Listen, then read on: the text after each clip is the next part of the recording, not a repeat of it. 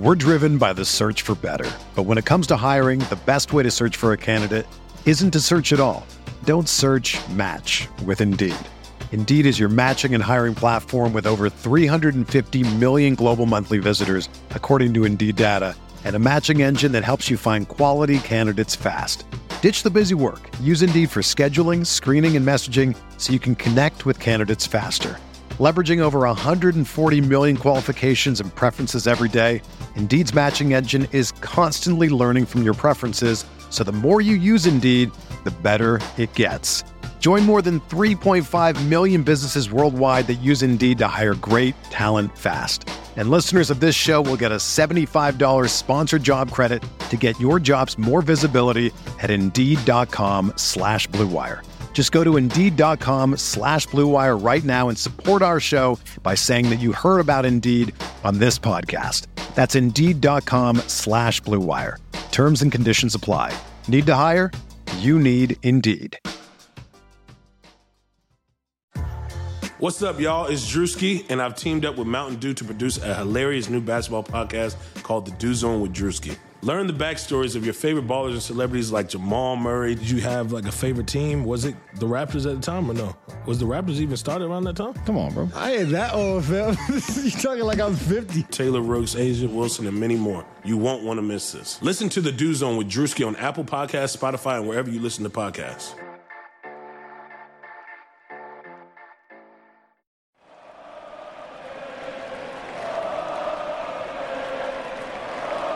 What is up, Nets fans? Welcome to the Brooklyn Buzz, presented by OTGBasketball.com and NetsRepublic.com. I'm your host, Nick Fay. With me, as always, Jack Manuel. What's up, Jack?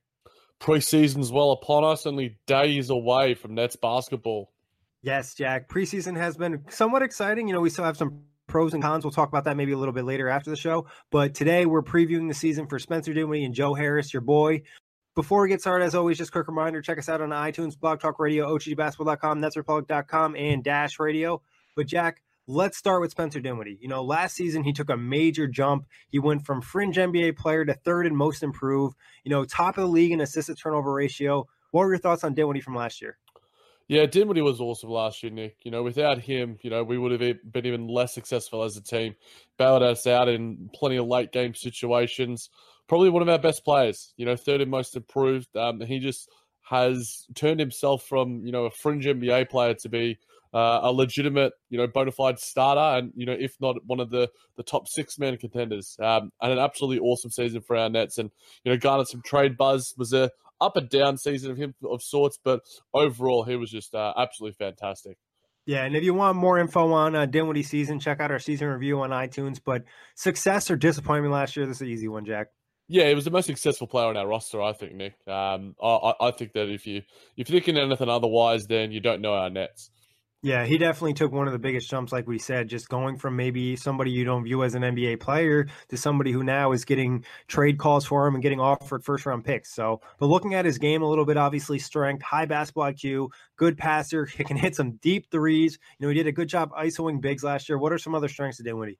Yeah, I think his decision-making in general, ability to sort of run the floor. When, you know, we mentioned his passing, his assist-to-turnover ratio, his overall assists. You know, he just knows how to get the ball into the right situations. I mentioned a little bit earlier his clutch play. You know, that game against Detroit where he had Andre Drummond in the spin cycle was a real highlight of the season for me. And, yeah, those long threes, a stat, Nicholas. He apparently had, from 30 feet, over 30 feet, he was at one stage, I think it was at the end of the season, had the most threes made from 30-plus feet, 11 of them, and Damian Lillard had 9. So he knows how to nail them deep threes. He's Steph-like in that sort of regard.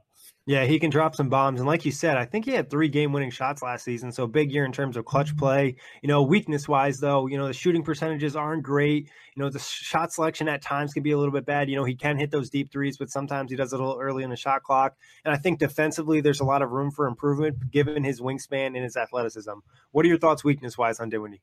Yeah, I'd probably echo those ones that you just mentioned, Nick. I think consistency can be a little bit of an issue with him as well. I think the consistency relates to his effectiveness. He can have up and down nights from the field, whether it be from the perimeter or even just in general. So I think that for me is just one sort of key area. And because it was such a breakout season for him, he's going to learn to sort of, you know, be able to find that level where his floor is a lot closer to his ceiling, or at least, his floor's not as bad as, some of his games were last year. Yeah, consistency is a great point because, at fatigue sometimes during the season, it felt like, he'd disappear for 3 quarters, then maybe pop up in the fourth quarter, have a big thing. So I think Dinwiddie getting more consistent and kind of adjusting to that role, like you said, now teams kind of know who he is. But moving on to improvement, where do you want to see Dinwiddie improve this season? Yeah, I mean, he's made the point. We've sort of talked about it already in a few minutes. There's just his effectiveness and consistency for me, Nick. I think the three-point shooting is going to be a big one. He barely shot 33% last year. Obviously, you have to take a lot of late clock shots, which I think probably affected those percentages somewhat. I did a piece for Nets Republic on, I think, the fact that he can be a Sixth Man of the Year candidate, depending on the role that Kenny asks of him. So for me, it's about consistency as a scorer and a consistency as his effectiveness from the field. That's the number one sort of improvement for me. Yeah, same thing over here. The shooting numbers, like you said, 3-point wise, he can definitely knock down some big shots and had some consistent stretches from threes. Some of the times it's just like shooting too many pull up threes or step back threes. And some of that, like you said, was his teammates. We'll talk about in a little bit. And I think sometimes when he's attacking the rim, just, don't look for foul calls as much. Look to make the basket. And then if you get the foul call, that's great. There's always going to be on-called fouls in the NBA, especially when you're driving in a crowded paint. And like I mentioned before, I think defensively, we've seen a little bit in preseason. I just think that he's a high basketball IQ type of guy where he can be a better defender and have a bigger impact on that side of the floor. But how can his teammates and coaches help him, Jack? Yeah, just quickly before, just touching the things that you said, Nick, I think you mentioned his size, and in terms of getting to the line more and being a more effective defender, I think that's one thing just plain that he doesn't really have to improve on at all. Just using and knowing his body and how to get into the right positions and how to contort his body, how to move laterally, how to get to the line a little bit more, draw contact. He's a big dude for a guard, and we have a lot of those big guards, and a lot of them, like Spencer, can do that. But in terms of how they can help him, I think playing him with those sort of lesser lineups, last season he was playing against starting caliber opponents on regular occasions due to the injuries to D'Lo and LeVert and such. So I think playing against those lesser lineups will allow him to bully them a little bit, if you will. And that's part of the reason why I think he can be a Sixth Man of the Year candidate. And then we're also not forcing him to sort of take those late clock shots. It's sort of like he's the bailout guy. If you have him with the Shabazz Napier or Joe Harris out there, then, he can kick it out to one of those guys that can make a perimeter shot rather than forcing Spencer to take those, late, deep shots that probably aren't as effective, or, just feeding Ed Davis into the paint a little bit, give him sort of a post move or something to play with. So I think those are sort of two things that the coaches and his teammates can do to help him a little bit. Yeah, I think that's spot on, Jack. Just less touches with a shot clock expiring. Maybe it's like 5 seconds at the top, and there's really not much for you can do, especially with some of the teammates on the floor not able to knock down a jumper or create for themselves. And like you said, I think having better teammates in terms of shooting on the floor and just knowing how to play basketball, even the bench unit's going to have a little bit more veteran infused with like a Jared Dudley and Ed Davis and whatnot. So I think that should benefit him. And like you said, sometimes I think playing with other creators will help him too. Now the Nets not only have, Caris LeVert, D'Lo, Dinwiddie, I think Shabazz can create a little bit for them, just other ball handlers out there, where last season there were times on the floor it was either Dinwiddie out there or LeVert out there when D'Lo was injured, and it was just a lot of pressure on him to constantly create and kind of do everything for the offense. So I think that should kind of help him this year having a better team. Yeah, definitely. Now, looking at his role this season, we talked about him being a starter last year. Do you think he'll be a starter this season or a bench player? I think he's very likely to change to a bench player. We've seen the preseason already. LeVert's sort of taken a little bit of a jump at times to being a starter. I think Spencer's more likely, due to his fit with the reserves and also his fit with the starting lineup, that I think he's going to play a bench role. But he could certainly see some starter minutes. Yeah, I agree. I think he'll be more of a bench role, like you said, kind of move down a little bit, and he'll be able to kind of take advantage of that role. We saw when D'Lo was 100% last year as well, they put Dinwiddie to the bench. Now, usage-wise, do you expect him to take a little bit of a dip? Yeah, I think the minutes-wise, I think he'll stay at about 26 minutes, around that 25-plus range. He's a very effective player. He knows how to run the floor. He keeps the ball well. But yeah, I think the usage, which was a tad over 20% last season, I think that might stay the same. Could even increase if he's playing with the second unit a lot more. He's a player that doesn't really need the ball in his hands for extended periods of time to be effective. He makes the right decisions. He makes the right plays. So I think Spencer is just a guy who doesn't over-dribble the ball. He gets rid of the ball when need be. And I think he'll hopefully be a more effective player this season. And I think his usage and minutes will reflect that. Yeah, I agree. I think the minutes could take a slight dip, obviously, because everyone's healthy and they have a lot more depth on this team. Usage wise, I think he could take a slight dip or stay the same, just like you said, because he's so good at passing, getting others involved. He doesn't need to necessarily look for scoring a lot. And just when he's playing with other guards like D'Lo or LeVert, I think they're going to look more to kind of keep the ball moving offensively instead of trying to create themselves. But statistically, what do you expect from him? Yeah, I'm thinking 14 points, 5.5 assists, and 3 rebounds per game. But more importantly, I'm hoping for 35% from the perimeter. I think if he could take that nice little jump, he can be a little bit more effective. Then I think his scoring can jump a little bit. I mentioned for him to get into that 6-man race on my article for Nets Republic, that if he hovers around that 14, 15 point range, then it could certainly take a jump. And all it takes is, a couple of increased field goal percentages and 3-point percentages for him to take that minor jump. And I think that he's certainly within reach of being in those award conversations. I have a little bit slightly less than some of the numbers. 12 points per game. I think around 5 assists, 3 rebounds. I'm hoping for a shade over 1 steal because, like I mentioned before, and you mentioned the size and length he has defensively and the high basketball IQ. He should kind of get involved more in passing lanes. And like you said, shooting wise, I'm hoping he can at least get over 40% from the field, 42 and then 35, like you said, from 3, I think would be really nice. Yeah, Nick, obviously there's plenty of questions surrounding Spencer Dinwiddie. In terms of his trade status, I think is the number one sort of thing. So in terms of that, do you think going into the trade deadline and even next year's offseason, come say April, if the Nets aren't in the playoff race, do you think that Spencer Dinwiddie is going to be in net come February, come April? Yeah, this is honestly one of the tough ones, and this will be a narrative the whole season. I think some of this depends on, like we mentioned, for, DeMarre Carroll and RHJ on that pod a little bit. If the Nets are competing for the playoffs and everything's kind of working out, I think they might look to keep Spencer and just have that, guy to run that second unit. Like you said, he also gives them some security in the sense of free agency where, like, maybe they strike out. Now they have Spencer Dinwiddie, they can bring back this core. Not saying he's going to, like, get a ton better, but at least you have another solid player in the team. I think if the price is right, though, in terms of the deadline, if they're offered, like, mid first round pick, like last year they turned down a late first round pick, I wouldn't be surprised if they took it this year just because he's expiring. But like we've said on a whole bunch of shows, this is one of the easiest contracts to trade for. And then obviously there's been rumor that maybe the Spurs could get involved with the DeJounte Murray injury. But what do you think in the trade front? Yeah, he's obviously his status and his play last season made him a real coveted commodity for the Nets and just around the NBA in general. We talked about the Suns at length. There's always teams that can use a capable point guard. Probably the most important position in today's game, despite obviously the growing influx of the big men and the unicorns going around. But for me, yeah, I think, if we're going February, I think it's less likely because I think that by then he'll still want, or at least the front office and the coaching staff will want Spencer to solidify his status as, a capable NBA player. But come April, if we're not in the playoffs, then I think that there's, an increased likelihood. And as you mentioned, that trade deadline, when the teams are sort of clamoring, the fringe playoff teams are always making those big splashy moves. Detroit went out there, tried to get Blake Griffin so Van Gundy could save his job. The Spurs with DeJounte Murray, I think is a really interesting point you make, Nick. I think Spencer probably gives them, he'd be a perfect Spur. Sean Marks, former Spur executive. So, Spencer Dinwiddie in that system, I think would be absolutely fantastic. But not that I want to see him leave, mind you, but hopefully, I think that the Nets have given themselves, in terms of the front office, have given them enough room to maneuver, and they need to realize, that when the right time to strike is. And, obviously Sean Marks is paid the big bucks, or bigger bucks than us, to make those decisions. Yeah. I think one thing, too, to think about is obviously they signed Shabazz Napier, so that is another guy they have in case they were to trade Dinwiddie, even if they're in the playoff hunt. I know I mentioned that before. If their price is right, I think they will do the move. And like you said, the Spurs. And now the Suns firing McDonough, the GM, and it looks like the word from ownership is the Suns are trying to win now, and obviously they're going to need a starting point guard, so maybe they could get back in the mix a little bit.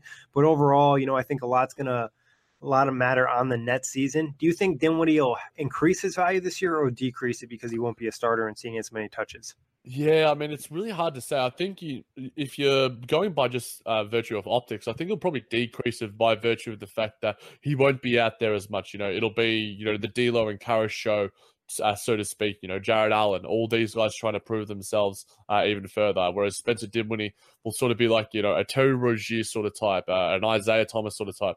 It's why I sort of advocated when I was speaking to Nicholas Letourneau about, can I write this article? I think that he's got a legitimate claim at being a Sixth Man of the Year contender.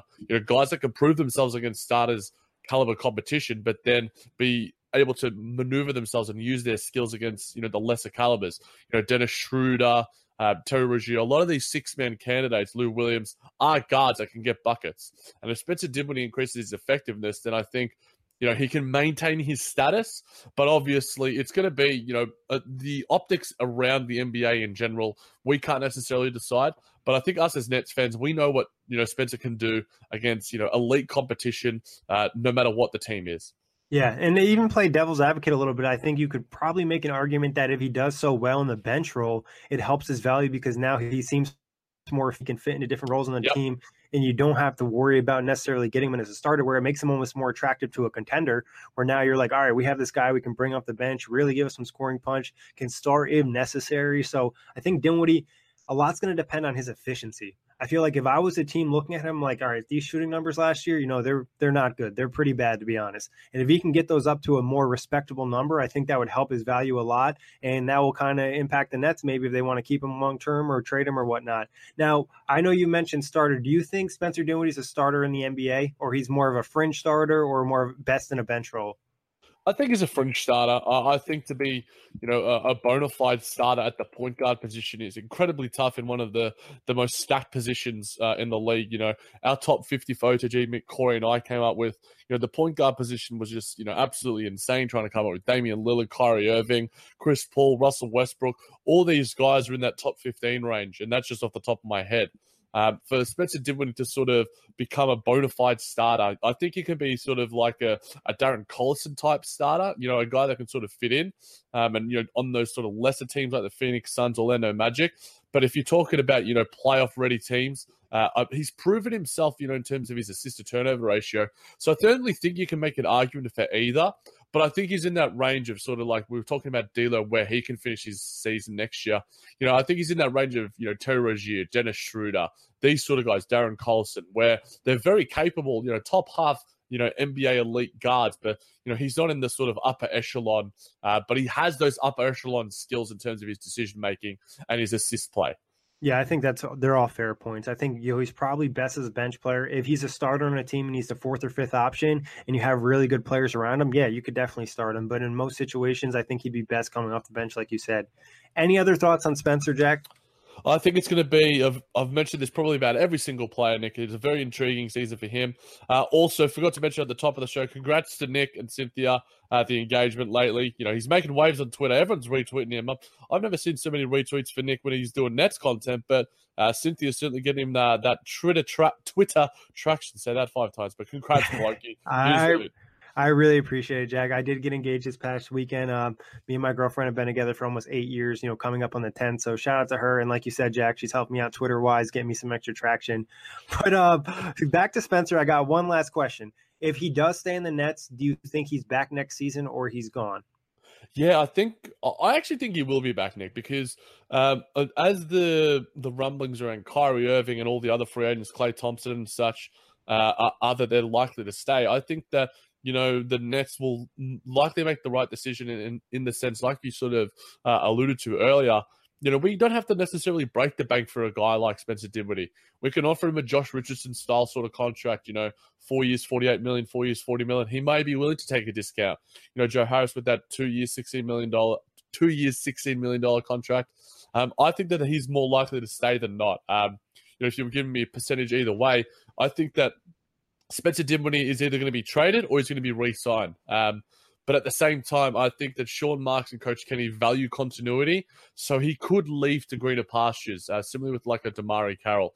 But I would rather, we've sort of seen Sean Marks make those flips in terms of mid-season for guys like Trevor Booker to get the extra assets on board. So, I hope he makes the decision which, benefits the Nets the most in terms of either getting a return or, re-signing.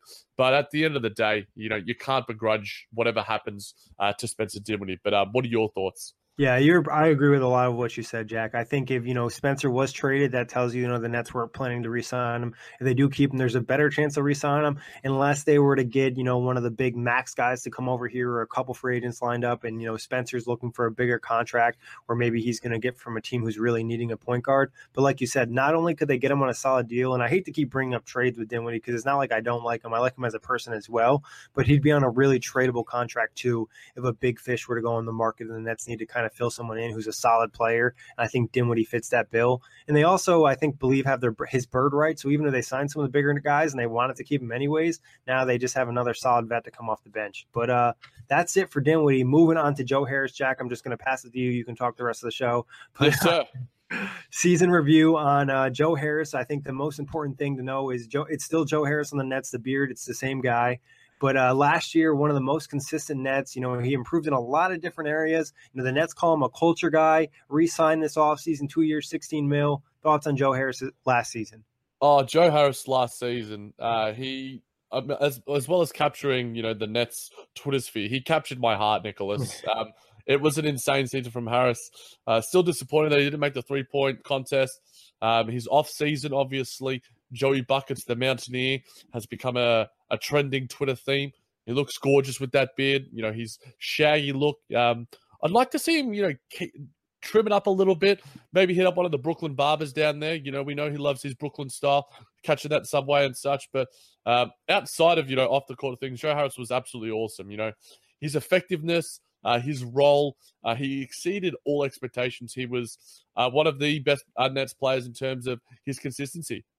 Yeah, he's one guy where you knew what to expect every single night. It's like, all right, Joe Harris, even if he's not knocking down the three, he's still doing good things on the court. But I don't even have to ask you this. Obviously, last year was a success for Joe Harris, especially for you and your heart. But strength-wise, obviously a great three-point shooter. His ability to drive to the rim last year, taking advantage of defenses, overplaying that three-point line. I think he was a solid passer and as well high effort every night. Other strengths on Joe? Yeah, that high effort, I think just the energy off the bench. He was just able to make the right plays at the right time. We've talked about a little bit about our other players in terms of what we want from them. A lot of the things that is what Joe Harris possesses, just making the right play at the right time, knowing when to make the right shot, making the right pass, making the right defensive play, driving to the rim. All these little things Joe Harris does. He's not necessarily, elite, despite some of the percentages. He is elite in some areas, but he just knows how to do it. And because he, would execute at the right time, it reflected well in his percentages, and it sort of made him look better than his skill set necessarily dictates. So an absolute awesome season and just so many strengths from Joe Harris. Yeah, and one thing that allowed him to kind of execute so well is he's a guy that plays in his role. He doesn't try to do too much. He knows his game, and he's going to really execute there. Now, talking weaknesses, obviously he's not a guy that's going to break you down and create for the offense. Not an elite defender, not an elite athlete. Any other weaknesses, Jack? I know it's a hard part to talk about for you. Oh, talking about weaknesses of Joe Harris is like talking about weaknesses on the Space Jam movie. I can't say nothing bad about it. I think you mentioned, creating his own shot. I think shooting off the dribble a little bit. I'm looking forward to seeing that sort of from him next season when we get to the improvements. I think that's one area that he can improve on. Because he's got that confidence in him now. We've seen him do all the right things in terms of, the sort of little things and, what we want from him as a bench player. But I think, for him to make the next sort of jump, he needs to sort of make those little incremental improvements for him to be an even more effective player. Yeah. Now, talking about improvements, where do you want to see those improvements next year? Yeah, I think just creating his own shot, shooting off the dribble a little bit more, being able to just develop himself to being more than a catch and shoot guy. I think, we look at sort of a guy like JJ Redick, that guy can just make shots from anywhere. And I think Joe Harris, I want him to be sort of that sort of guy where you can just throw him the ball and he just hits it bang out of nowhere, whether it's on the move, whether it's off the dribble. Because he has such a good driving game now, teams are starting to sort of game plan for that a little bit. They know how to sort of scout it a little bit more. So I think he needs to vary up his game a little bit more, become a little bit more diversified. But, his consistency is so top-notch that I think he's going to continue to make those plays, even if teams can defend for it. But, yeah, for me, shooting off the dribble is what going to take him from being a very good player to being, a possibly great player off the bench. Yeah, I think that's a good point to add. Maybe a mid-range pull-up jumper just when he's driving, when the team's kind of committing to that. It'll definitely help him a little bit scoring. And keep improving as a three-point shooter. Obviously, he shot around almost 42% last year, but I think he could even get better. He has a really nice stroke. And then defensively, like I said, he's not a great athlete, but he could probably get a little better defensively just, studying a little bit more tape, getting his hands in there, being a little bit more aggressive. But other than that, not really a ton of improvement needed. I think if the Nets got almost the same season they got from Joe Harris last year, they'd be pretty happy. Yeah, it was funny. I remember tweeting out a video of Joe Harris from a YouTube video from Give Me Sport. A video that I've watched plenty of times, mind you. It's got like 5,000 views. I think I've watched it 4,900 times. But I actually, some of the defensive things that he was talking about, I stole because, obviously, we love our pickup basketball here at OTG and at the Brooklyn Buzz. But I just watched these little things, things that he learned in college that have sort of stayed with him in terms of his mechanics and in terms of the little things in terms of following the ball with his hands. He does all those little things that, some players that are on our Nets roster and in the NBA in general could learn a thing or two from. Just being able to have his hand follow the ball, follow the player, following the hips and such. He does those things well, but obviously he's not an elite athlete. He doesn't have, out of this world athleticism, but he makes up for it with the fundamentals. Yeah, and that's always smart, playing into your role and kind of understanding who you are as well. Now, talking about how the team can help him next year and the coaches, what do you think? I think giving Harris a little bit more of the green light to create his own offense, as we sort of said, make his own plays a little bit more, continuing to look for him in, spot up situations, creating specific plays and schemes outside of the timeouts, whether it's ATO plays, focusing on his strengths. I think you can make a play if you have Joe Harris and Allen Crabbe out there, create a play for like literally the same guy. And if it doesn't work for Crabbe, give it to Harris. I think both of them have good enough skill sets. And also putting maybe just another capable shooter in lineups around him. Whether you have like a Shabazz Napier, who was like, I think around 39% from the perimeter last year. Spencer Dinwiddie continues to improve. I think that's only going to get him more open looks and, keeping the ball moving. I think that's only going to give him more time and space, which I think should play well into his strengths and only increase his perceived weaknesses. Yeah, like you said, improve ball movement as well. Even somebody like a Jared Dudley on the other side of the floor, they just really space it and keep the defense honest. And I think he's another guy who'll benefit from having Ed Davis around, setting some mean screens as well. Also, the creators improving. We talked about it about Spencer Dinwiddie, him creating, LeVert creating, D'Lo, even Shabazz to an extent. I think, making his life a little bit easier. And like you said, maybe when he's hot, draw him up a few plays out of timeouts and whatnot, get him some open threes. He's a guy that we've saw knock down a couple in a game. So, moving on to his role, though, Jack, starter or bench player? It's a bench player, but he did last season through injuries, to Allen Crabbe and such, and there is an unfortunate ankle injury to Allen Crabbe right now. We could see him, fill in every now and then. He's a starter in my heart, but he's a bench overall player. Yeah, I think it's best for him, too, coming off the bench, bringing that energy and effort, kind of can give you a nice little spike, especially if he knocks down a few threes. Now, minutes and usage-wise, what do you think? I think his minutes might drop, unfortunately. He played 25.3 last season. Quite a nice number. But I think with the amount of players we have on the roster right now, I think if Harris can prove his consistency even further, it probably likely won't take a drop. But because there are so many other guys clamoring for minutes, guys that will probably see increased minutes like D'Lo and Caris LeVert, then Joe Harris is probably one of those guys that's going to be, a virtue of the circumstance where he sees a couple of less minutes, but it shouldn't affect his play for me. But, I'd give Joe Harris 38 minutes a night, but that's just me, and that's why I'm not a Nets coach. Yeah, I think he could see a slight dip, but I also wouldn't be surprised if he stays the same because I think, Kenny values spacing so much, so he likes to have Crabbe or Harris on the floor a lot of the time, and especially if Crabbe's already dealing with ankle injury now, he's a guy that has got banged up in the past, so maybe it's a time he could pop back in the starting lineup once in a while. But usage-wise, I think around the same. I know you mentioned you hope they let him create a little bit more. I don't know if he'll get that opportunity, but he should still see the same amount of shots.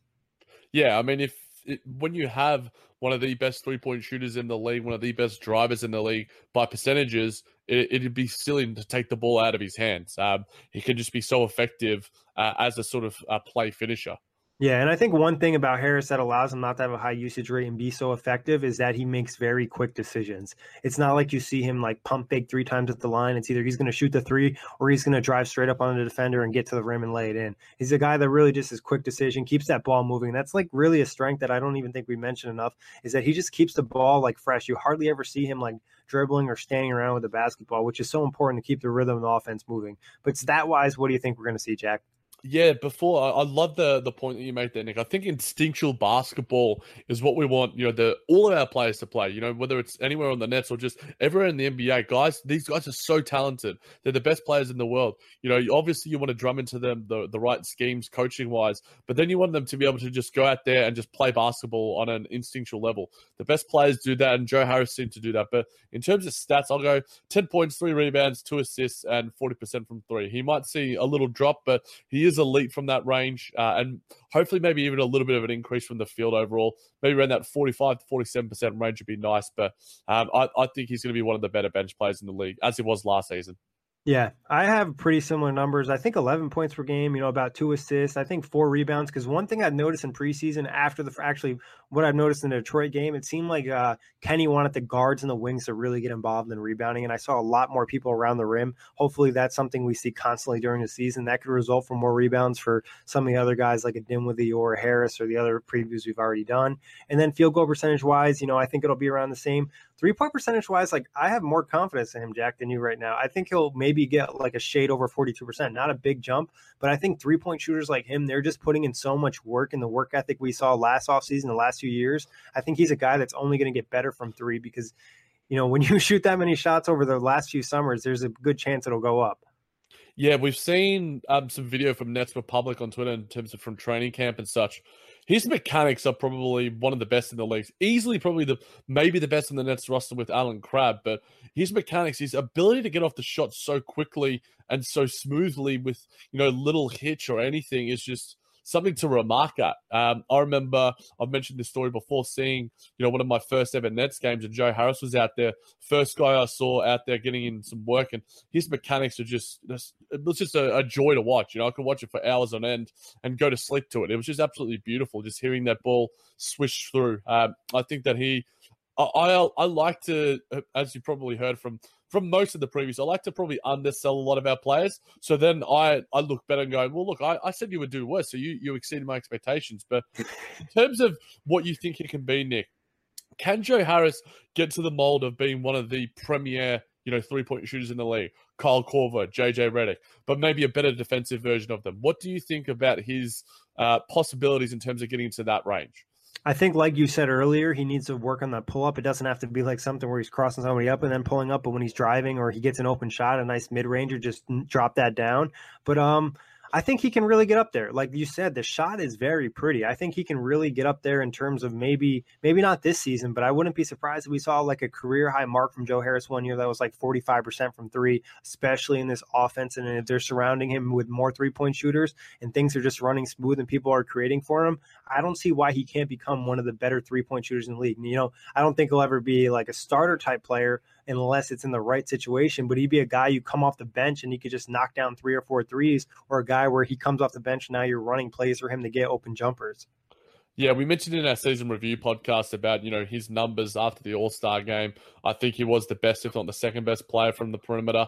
He's just awesome. And I think, in terms of Korver and Redick, they've had success and their teams have had success. And that's reflected on, how well they've been and how effective they've been. Redick for the Clippers and the Sixers, 2 of the better teams over the past few seasons.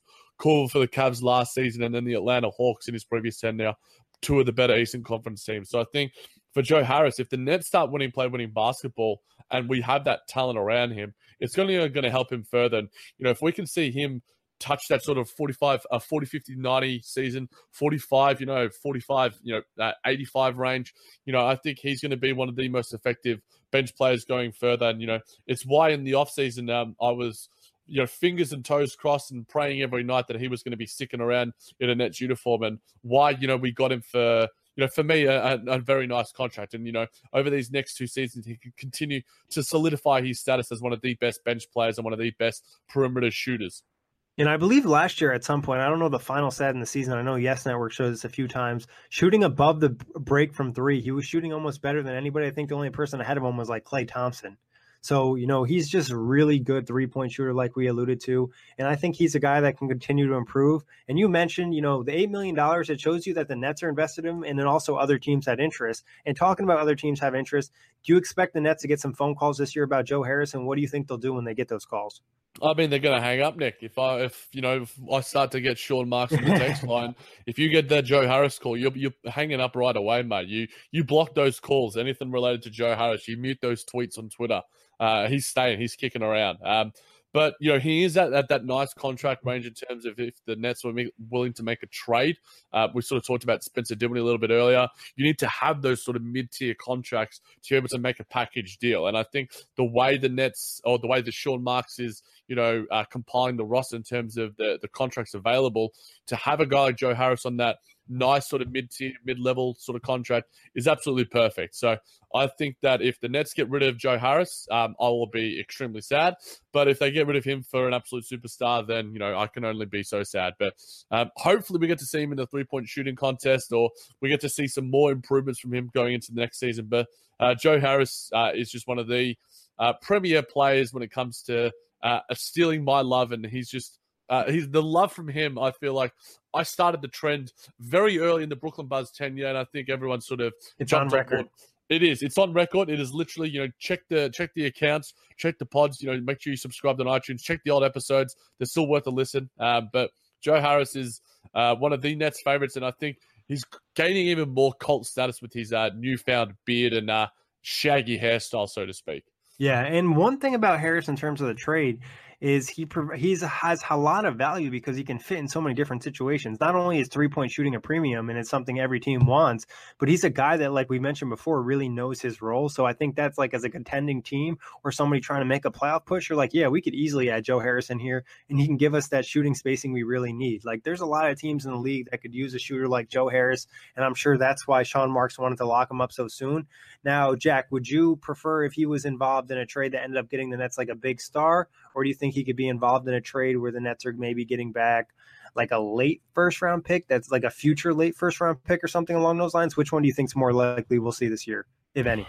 I don't think either is likely, Nick, but in terms of my preference, I'd prefer him to be packaged for a start, because then I can say, hey, my boy Joe Harris was in that deal for Kevin Durant or whatever. Obviously, that's unlikely to happen. But in terms of, first-round sort of picks, I think that, Spencer Dinwiddie is probably more likely to garner those, as we talked about a little bit earlier. But Joe Harris has such a, like you mentioned, such a skill set that is so coveted, from teams, and it fits the modern NBA more than any other player, that I wouldn't be surprised if, someone's desperate for just a guy to provide them that instant sort of spark off the bench, that 3-point shooting, be it like a Pelicans or a Pistons, some of these sort of fringe NBA playoff teams. He'd fit perfectly in Houston, but I think that they have enough sort of guys in that sort of similar mold. But for teams that are desperate, that are not sort of coveting their sort of first-round picks, that they're in that sort of 20 to 30 range, then I don't think that it's necessarily a bad deal. But the Nets have enough sort of picks going forward that I think that they need to start stockpiling the talent, get that elite talent on the roster. And I think that unless it's like a top pick, top 10, that I don't think it's necessarily worthwhile getting those sort of extra picks, because especially with this year's draft, we've heard from guys like Dylan Jackson on OTG that it's not as deep as we thought. But at the same time, first round picks, you can't knock them back, I guess. Yeah, I think the one thing about first-round picks, maybe not having them all in one draft, but collecting a lot of future draft picks like we've seen Boston do, and now they're just mentioning every single trade that comes up on the market. But one reason I could see the Nets, electing not to trade Joe Harris would be because of the value he's had to the culture. A lot of players on the team and assistants and front office people have mentioned him as a guy that has really helped with that Nets culture and setting the tone. I think he's a guy you want to keep around because he does everything, the right way from what we know. But any other last thoughts on Joe Harris? Non-love related. I mean, if the Joe Harris wasn't a Brooklyn Net right now, I doubt that the Brooklyn Buzz would be as popular as it is.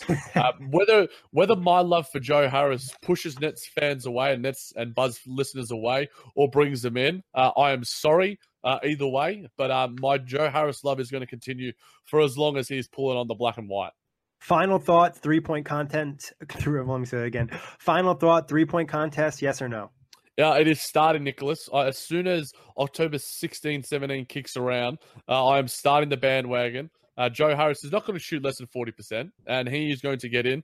Him or Alan Crabb, Harris, Crabb, whatever hyphens you want to put in there, it's going to happen. We're going to get a net in the three-point contest. It's the next step above from the skills contest. I agree. I think they should at least get one in, especially if they're having a solid season. Obviously, if you're a really bad team and you have a good three-point shooter, you're less likely to get in. But if they have somebody shooting over 40% and they're in that playoff race, I think the NBA kind of want to get the hype back up in Brooklyn too. So getting another guy in that All-Star game will help, especially if they sign another big free agent this offseason. The NBA is going to want to get that fan base really popping. But Jack, always a pleasure previewing Nets with you. As always, thank you everybody for listening. You can check us out on iTunes, Blog Talk Radio, OTGBasketball.com, NetsRepublic.com, YouTube, and Dash Radio.